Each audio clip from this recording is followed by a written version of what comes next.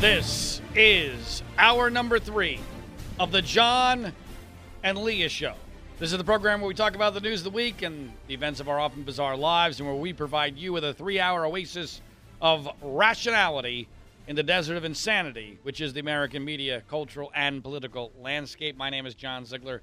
My co-host is Leah Brandon. Our website is freespeechbroadcasting.com.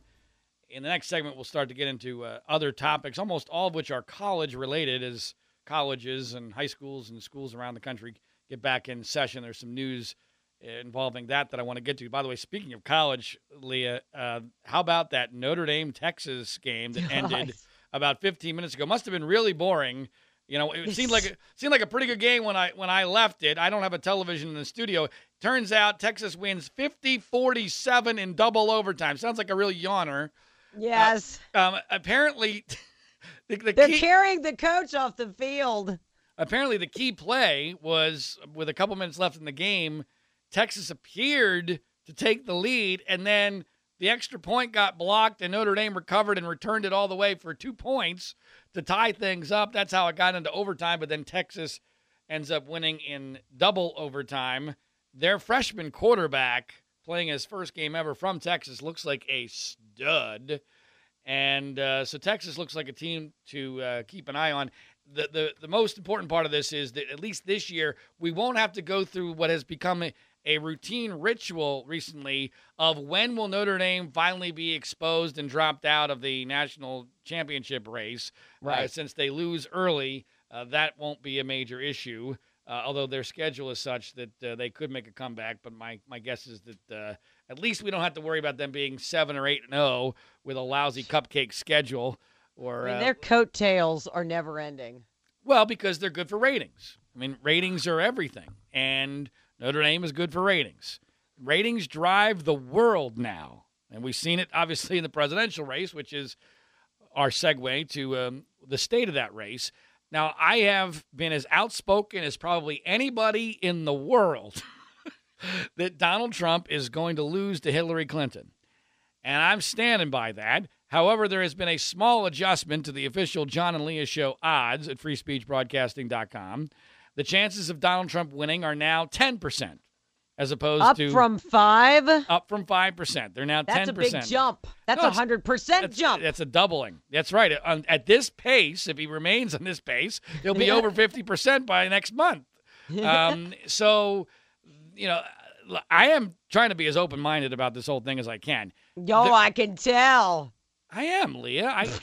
Look, I calls them as I sees them. Now, look, a lot of people will say, John, how's that possible that Hillary is a 90% shot when Trump is closing the gap? My gosh, Hannity and Drudge are having virtual orgasms over the fact that he's closing and that he's surging. No. Hold on a second. Let's be very clear here. While the polls have absolutely narrowed, especially the national polls, and in fact, this weird Los Angeles Times poll actually has Trump ahead by a couple points, but I'm not buying the methodology on that poll. So I basically discard the Los Angeles Times poll. But there's no question that from a national perspective that the difference between Hillary and Trump has shrunk. There's no question about that. Now, why is that? If it was because Trump was expanding his vote and his percentage of the vote, I would say, we got something here. That's not what's happening. There is zero evidence to this point that anything has changed regarding what Donald Trump's potential percentage of the vote is. He is still well within margin of error of where he has been ever since the end of the Democratic convention, which is in a two-person race, he is lucky to get 42% of the vote. In a four-person race, he's lucky to get 38% of the vote. That appears to be his ceiling under those two circumstances. And for those who say, well, John, it's going to be a four-man race, why don't you just worry about that number? Yeah, but Gary Johnson's not going to make the debate. Neither is Jill Stein. So statistically and historically, their vote totals are going to fade because once they're not in the big show, people aren't going to take them seriously, and they're not going to get any traction. They're not going to have any oxygen. They're not going to have any money. And human nature being human nature, people are going to vote for one of the two people who can actually win, or they're not going to vote at all. So the percentages for Johnson and Stein, in my view, are going to go way down unless something bizarre happens. I actually wrote a column, which you can check out at freespeechbroadcasting.com, about how if I was running Donald Trump's campaign, one of the things I would be doing right now is I would be championing the cause for Gary Johnson to be in the debates because I think Gary Johnson helps Donald Trump on numerous levels. So check that out at freespeechbroadcasting.com. But to the point of what's actually happening here, there's no evidence that Trump's vote is expanding. Hillary is such a horrendous, horrible, pathetic candidate that she cannot put Trump away, and her vote appears to be shrinking somewhat. Now, why is that happening? It could be, though I'm skeptical of this, that some of this email coverage is finally sinking through. But in the middle of summer, I just don't buy that. I don't think anybody. It's too involved. I agree with you. There's no Shazam moment there. So, especially during summertime, I just don't believe that persuadable, independent voters who are nonpartisan, and let's remember who those people are. Idiots! Imbeciles! I just find it hard to believe that the email thing is finally convincing people. What I think is happening here is a natural evaporation of the high of Hillary's convention. People have forgotten Obama's speech endorsing her. They've forgotten that she looked okay in her convention speech and everybody else that was backing her and that they put on a pretty good show. So the drug effect of that has worn off. I also am suspicious. See, and this is really important. I do not believe in conspiracies at all in hardly anything. I've worked in polling. I don't believe that most pollsters are involved in conspiracies, although I do think they want publicity for their polls. And I do think they want to get linked on Drudge, some of them. And I do think that if it's a lot better for them, especially if they're connected to a media outlet, if there's a news hook. And Hillary, still maintaining an 8 to 10 point lead gives you no news hook. So there's an incentive here for two things. The race to change, because change means news, and the race to be close, which is good for ratings. Because if this thing was a blowout, the ratings would start to tank, and nobody in the news media wants that. So what's happening? This is all very easily done from a pollster standpoint, and I believe that this is what's occurring. I believe that some of these pollsters are making it slightly more difficult for the very soft Hillary supporter to be put into the Hillary category. All you got to do to make the race change is tell the person taking the phone call, if someone is iffy and not certain about it, put them in the undecided column. Because remember, the Trump people are not iffy. Not at all. The Trump people, you're either with him or you're not. Or you're against him. Okay, so don't let the terrorists win. Right. So all you got to do, if you're a pollster that wants a result that's both newsy and plausible, all you got to do is say, make it just a little bit more difficult for people to get into the Hillary or Trump column and easier to be designated as undecided. Because then, here's what happens. If you come out with a poll right now where Hillary's lead is down to 41-39, oh my gosh, it's only a 2-point race. And let's say it turns out Hillary wins, 53-42 in a total blowout, you can still say, well, that poll was perfectly plausible. It's just that almost all the undecideds, they went for Hillary. You see where I'm going with that? So it's not the margin, it's where Trump is. So here's the bottom line. Unless and until you start seeing major national polls or polls in important states, Pennsylvania, Ohio, Florida, North Carolina, those are the 4 must-wins for Trump. Unless and until you start seeing Trump starting to get 47, 48, 49, consistently, at least close to that range, unless and until that happens, Hillary is still by far the prohibitive favorite. That doesn't mean she's going to win in a blowout. It just means She's going to win unless and until that happens, and there's no sign that it is. So that's why, as of this date, I'm still going with Hillary at 90%, but I'm giving 10% chance for Trump because he has set the predicate for, if we get attacked by a homegrown illegal immigrant terrorist attack, he's probably going to win. If she has a moment at the debates and they can make her health an issue, he's got a chance. But something's got to happen to change the trajectory. The trajectory is not currently changed. All right, when we come back, we've got to get to some news involving our nation's colleges and those special snowflakes and free speech issues on the and my alma mater, Georgetown University, giving reparations. So, got to talk about this coming up next on the John and Leah Show.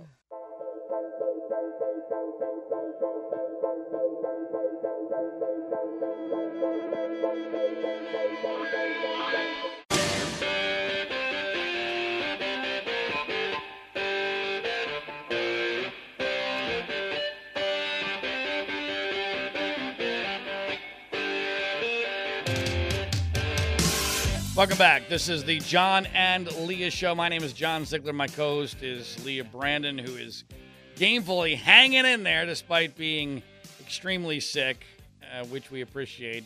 Only about 35 minutes left to go, Leah, so you hang in there.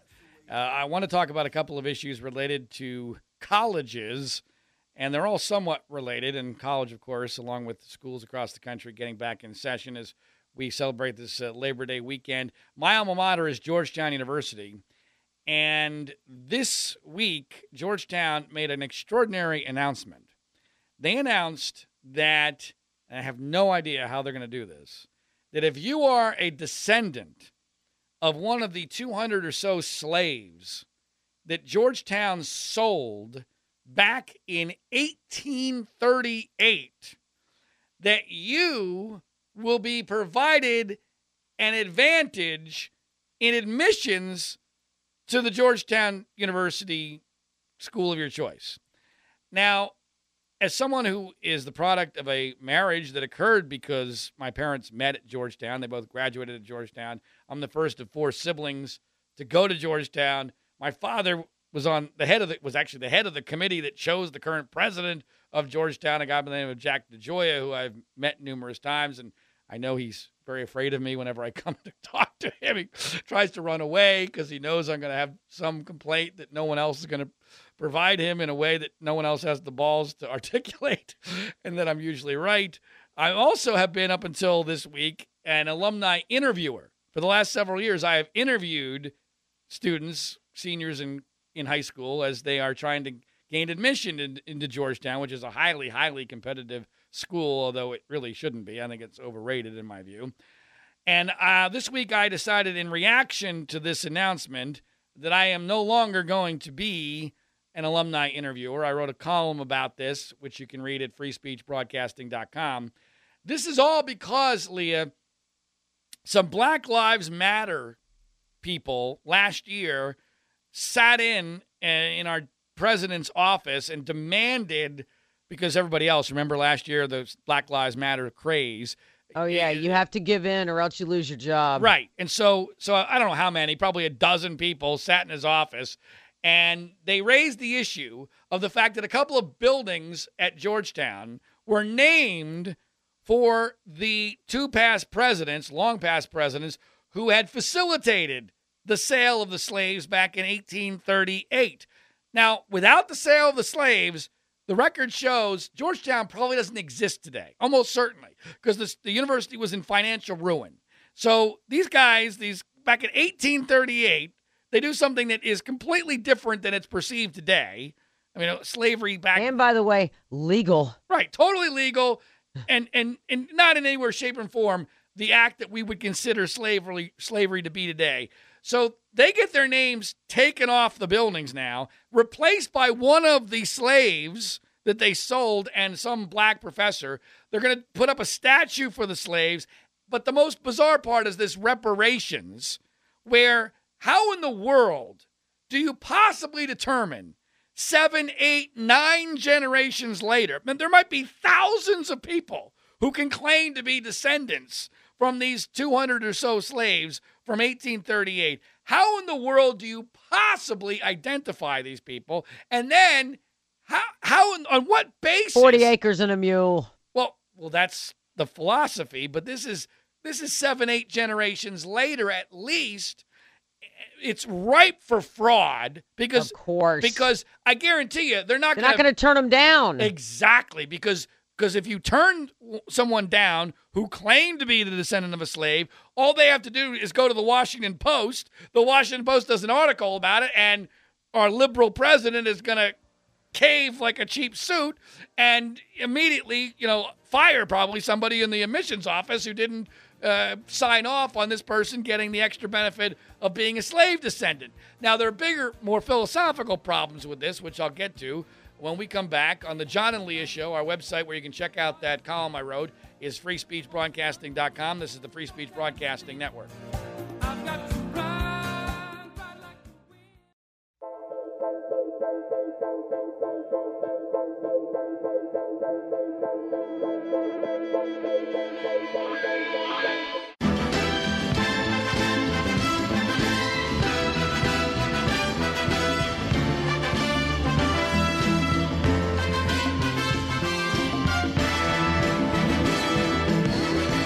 Welcome back. This is the John and Leah Show. Our website is freespeechbroadcasting.com. My name is John Ziegler. My host is Leah Brandon. With the Rocky music, thinking of the people in Philadelphia with the hurricane coming across shore, apparently tonight and tomorrow. Hope everybody's okay there. Unfortunately, the Labor Day weekend at the shore has been destroyed, but hopefully everyone will be safe.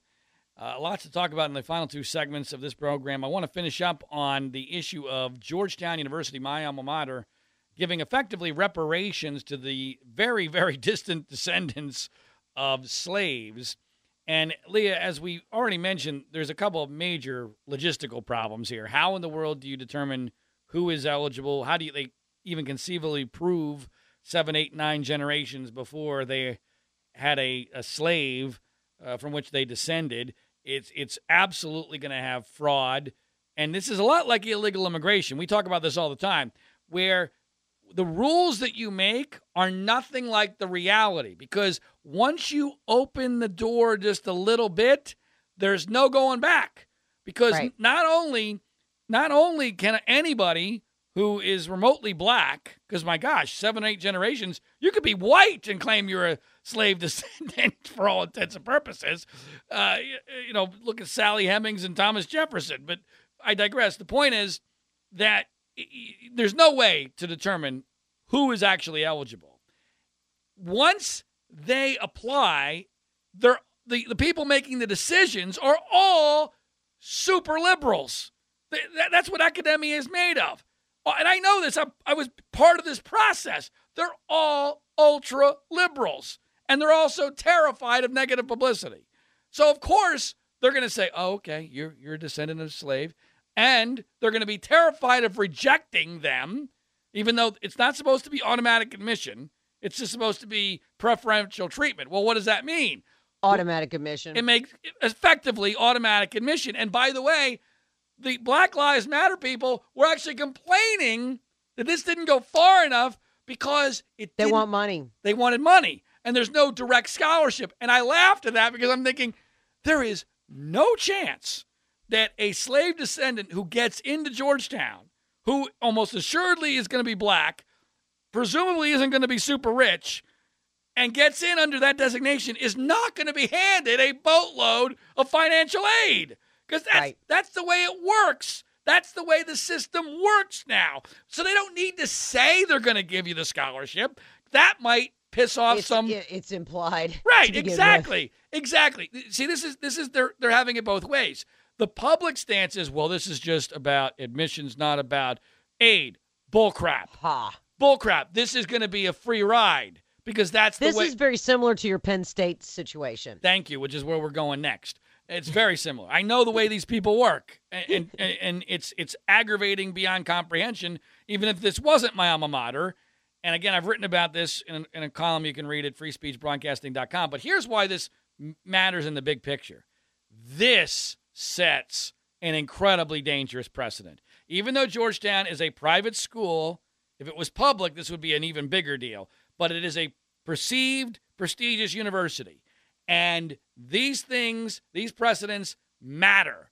And this, once you start going down this path, there's no going back. This is the slipperiest slope that there is. It's so slippery that I laugh, and I wrote about this in the column, and I almost hesitate to even talk about it publicly, but it's almost 1 o'clock in the morning in D.C. right now, so I don't know how many news media people are listening or how many Black Lives Matter people are listening, but, they really missed the boat. The easiest way to really screw Georgetown on this whole slave issue, now that you got them on the ropes, our colors are blue and gray. The colors are directly related to the Civil War because Georgetown had students that went to the north and to the south, and when they came back after the Civil War, we honored them by changing our colors to blue and gray. Our gray literally is a tribute to members of the Confederate Army. Now, if Black Lives Matter figures that out, our university will change all our sports colors to all black by the end of the week. I can guarantee you that. I'm amazed that hasn't happened yet because that one's actually a layup. I mean, if they can get slave reparations 8 generations later, blue and gray, that's easy. I mean, look what happened with the South Carolina battle flag. All right, now there is some good news on the academic front, and it deals with this whole issue of political correctness. We referenced this last week, and it's the University of Chicago bucking an enormous trend with regard to free speech and lack thereof on college campuses. This is from the Chicago Tribune, and I just had to revisit it because it's just so juicy. They write, University of Chicago class of 2020, get ready for a college experience filled with, get this, debate, discussion, and possibly discomfort. Wow. Imagine that. As colleges across the country wrestle with balancing academic freedom and open discourse with student health and safety. Health? Which is stupid.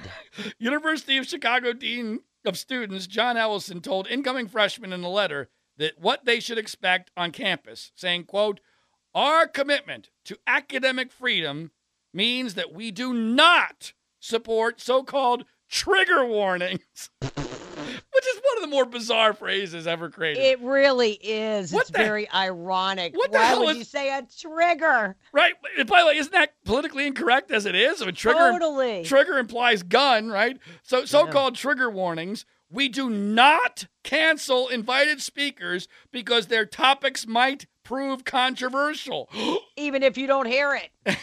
And we do, by the way, what they're really saying there is we just don't invite them to begin with. Correct. We're smart enough to realize you don't invite a controversial speaker. That way you don't have to cancel them. But I digress. Back to the letter. And we do not condone the creation of intellectual safe spaces, another bizarre phrase, where individuals can retreat from ideas and perspectives at odds with their own. It's amazing. What's unreal, as I know you're implying, is that that letter has to be sent out. Yes. That letter, hey, by the way, you might hear some things that make you uncomfortable in a free speech society, in a college campus, which used to be a bastion of intellectual diversity, free speech, exchange of ideas. Now, academia is the last place where you're allowed to have free speech, where you're allowed to exchange ideas without any fear of repercussion. Of course, what this really is a way for liberals to impose censorship on conservatives. That's what that really is. Getting it down to brass tacks, this is a way for liberals to shut conservatives up. That's right. That's what it is. That's not an exaggeration. That's an hyperbole. That's a stone cold fact. I happen to have a brother-in-law who teaches at the University of Chicago. So I asked, so what was this all about?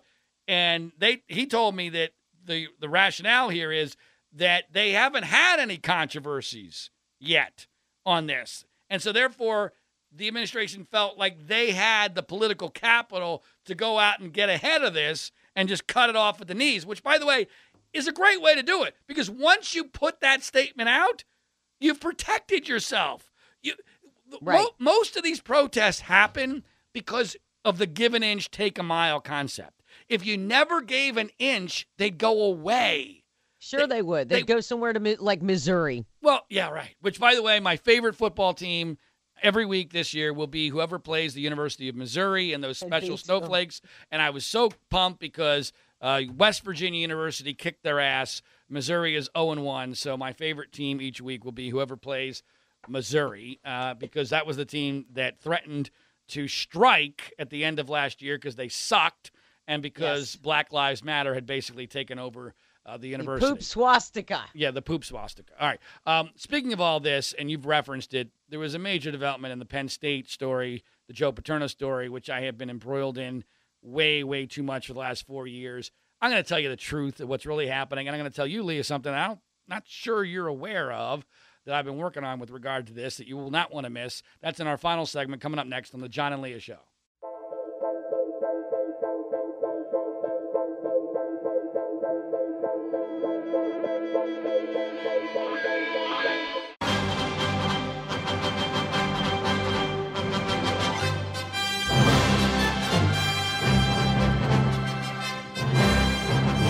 This is the final segment of this edition of the John and Leah Show. My name is John Ziegler. My co-host is Leah Brandon. Our website is freespeechbroadcasting.com. That's where you can check out the podcast for each and every John and Leah Show. By the way, the audio has apparently been improved on our podcast. My guess is, though, the podcast for this show will not be available until Tuesday because of the Labor Day holiday.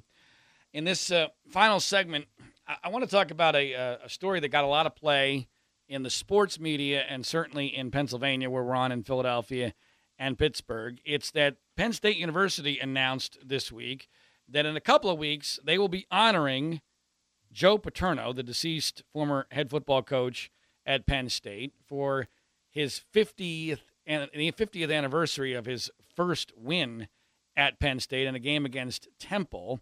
I don't know, and I don't think anybody does, how big of a deal this is actually going to be, but the news media, because it's Joe Paterno, decided that they were going to go ape crap crazy over the prospect of Joe Paterno, who they see wrongly as a pedophile protector, being honored in any substantial way. And the reaction was typically insane, irrational, ignorant.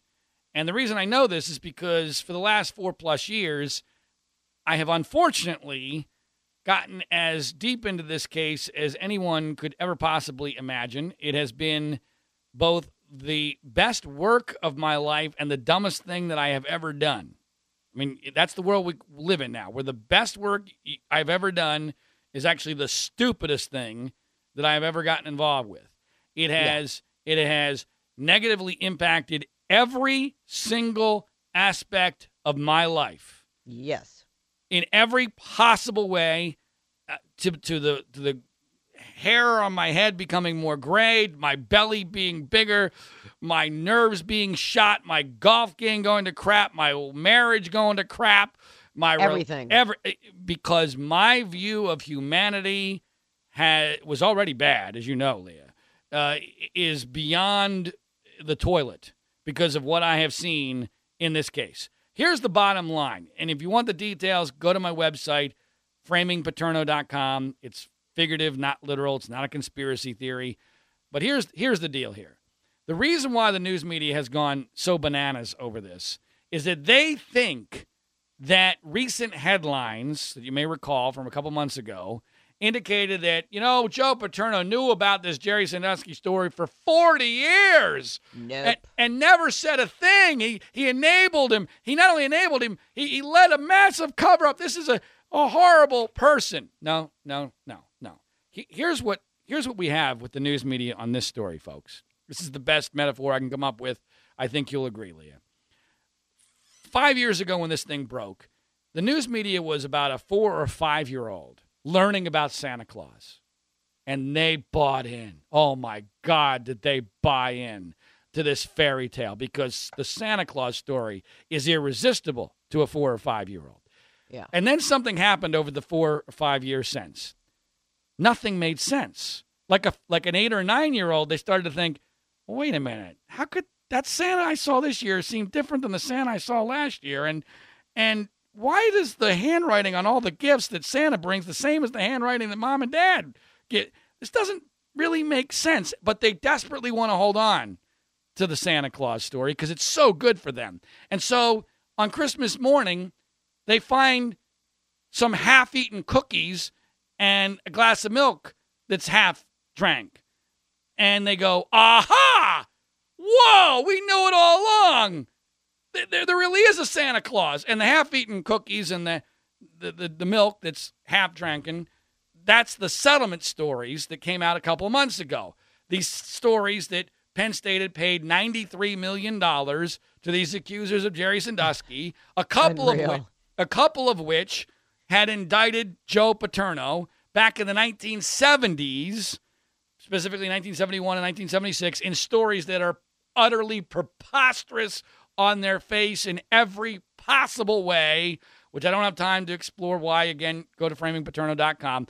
But so these stories, they provide the half-eaten cookies and the milk that the 8 or 9-year-old who's now suspicious that Santa Claus doesn't really exist, the media I'm talking about here, that provided them with the ultimate proof that Santa Claus really does exist, that Joe Paterno really was a fraud, that after having lived 61 or having a 61-year career at Penn State, he really wasn't the great guy that everyone said, the guy who followed all the rules. He was a horrible child molester, protector, enabler, cover-up, instigator. All right.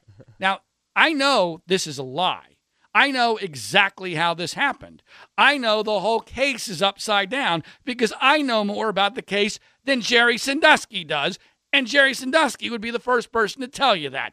I believe me, as I've already said, I'm not proud of it. It's destroyed my life. But let me tell you the ultimate example, Lee, and I'm not even sure you're aware of this, of how I know that those half-eaten cookies were eaten simply by people who were hungry for cookies.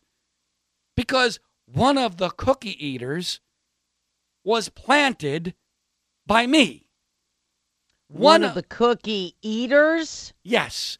One of those who has claimed to be an accuser of Jerry Sandusky in the Penn State settlement process, who went to the most prominent attorney in the whole case, is a guy I helped purposely plant as a fake accuser.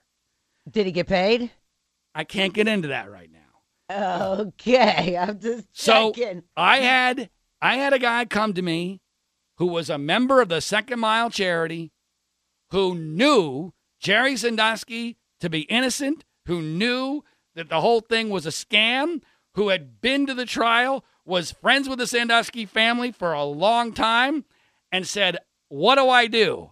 I said, well, why don't you go to this particular attorney, and why don't you tell him you were abused, and let's see what happens.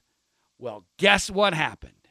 He was not only believed, he was embraced, he was manipulated, he was sent to a therapist who talked to him about repressed memory therapy, which isn't even a thing. His story got changed on purpose so that it would be more amenable. Salacious. Hold on a second, it gets better. The story was changed on purpose so that it would be more acceptable to Penn State in a settlement, because the lawyer knows exactly what Penn State wanted, which is why Joe Paterno got implicated in those 1970s stories, because the only way the old-timers were going to get paid way outside the statute of limitations is if they indicted Joe Paterno, because otherwise they were going to go tell him, pound sand, you're not a member of the charity. This didn't happen within the statute of limitations. Oh, wait a minute, you're indicting Joe Paterno. Okay, let's get the checkbook out, and we're going to pay you. And by the way, in the agreement, when we give you the money, we're going to say we are not